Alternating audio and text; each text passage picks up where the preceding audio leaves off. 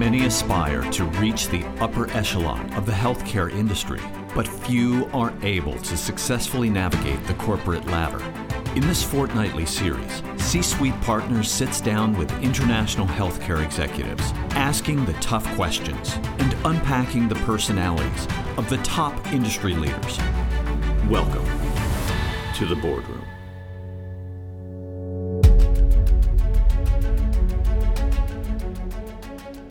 BJ, thank you for joining C-Suite Partners in the boardroom. My pleasure.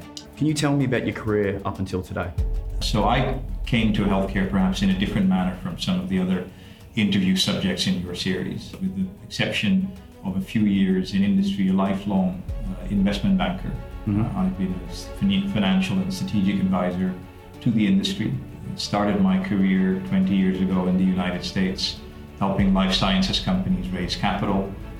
That snowballed into a career-long involvement with the healthcare industry globally, working in the United States, in Europe, in Asia, helping clients fulfill objectives in other parts of the world, including Australia and South America. And what do you think the parallels are between the CEO who runs the healthcare company and the investment banker that's looking at the company?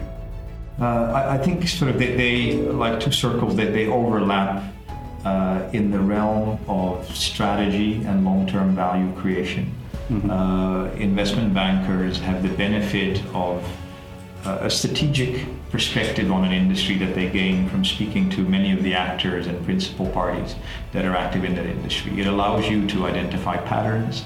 It allows you to identify opportunities, to perhaps have an early read on risks that are on the horizon. And you use that knowledge to help the CEO create a long-term sort of 5 to 10 year pathway for his organization. And then ultimately the investment banker undeniably seeks to benefit from that by proposing transactions that actualize that strategy, where the investment banker is probably very ill-suited to help the CEO is in creating that culture and creating the organizational ability to deliver on that, which, to be perfectly honest, is possibly the more important of the two. But that is why the roles are obviously distinct. What advice would you give someone who's coming from financial services, professional services, that actually wants to move into a healthcare company? That can always be a challenge for executives. Do you have any advice there? It's difficult. Okay. I think it's important to realize that an advisor plays an important role in identifying important strategic opportunities and helping realize them for their clients. But that is often where the work of the advisor ends. It's true. The work of the management of the CEO of the business is to then create value out of that opportunity. So I think the first thing I would say is be aware that rather than your job being to create opportunities, close deals, it is much more about creating long-term value on that basis. What drives into that is a very different operating rhythm. Advisory and financial services roles tend to be more event-driven, project-based. It requires a tremendous amount of detail to be able to follow those, to enable yourself to intervene in time if things are not trending as they should. Okay. So the rhythm of that life is very, very different. Having said that, I think that what is often missing in certain large organizations is that people get so engrossed in that rhythm that they lose track of the destination. And I think a benefit that perhaps people who come from more of an advisory and strategic world have is a more natural inclination to think long term, to think about what I'm doing actually contributing to? Is it even productive?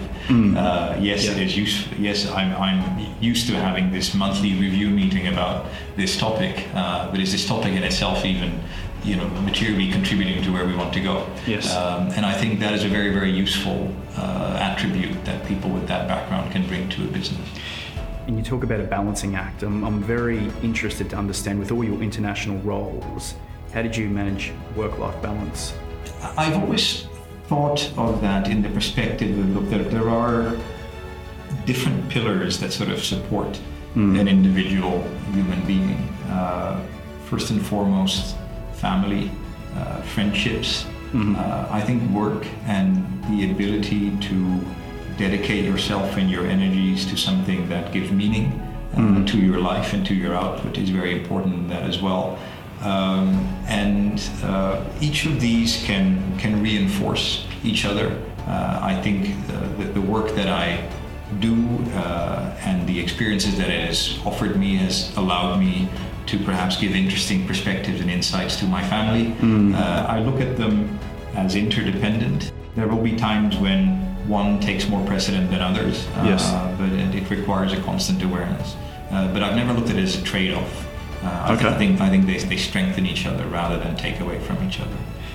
And what about your career in one word? I think going back to the fact, and I'm already starting with like 50 words to answer your question, but going back to the fact that I said that I think the essence of being an investment banker is to have that perspective and use that perspective to identify opportunities and solutions that I often actually summarize. You'll have to allow me 3 words, which is connecting the dots. BJ, thank you for spending time with C-Suite Partners in the Boardroom.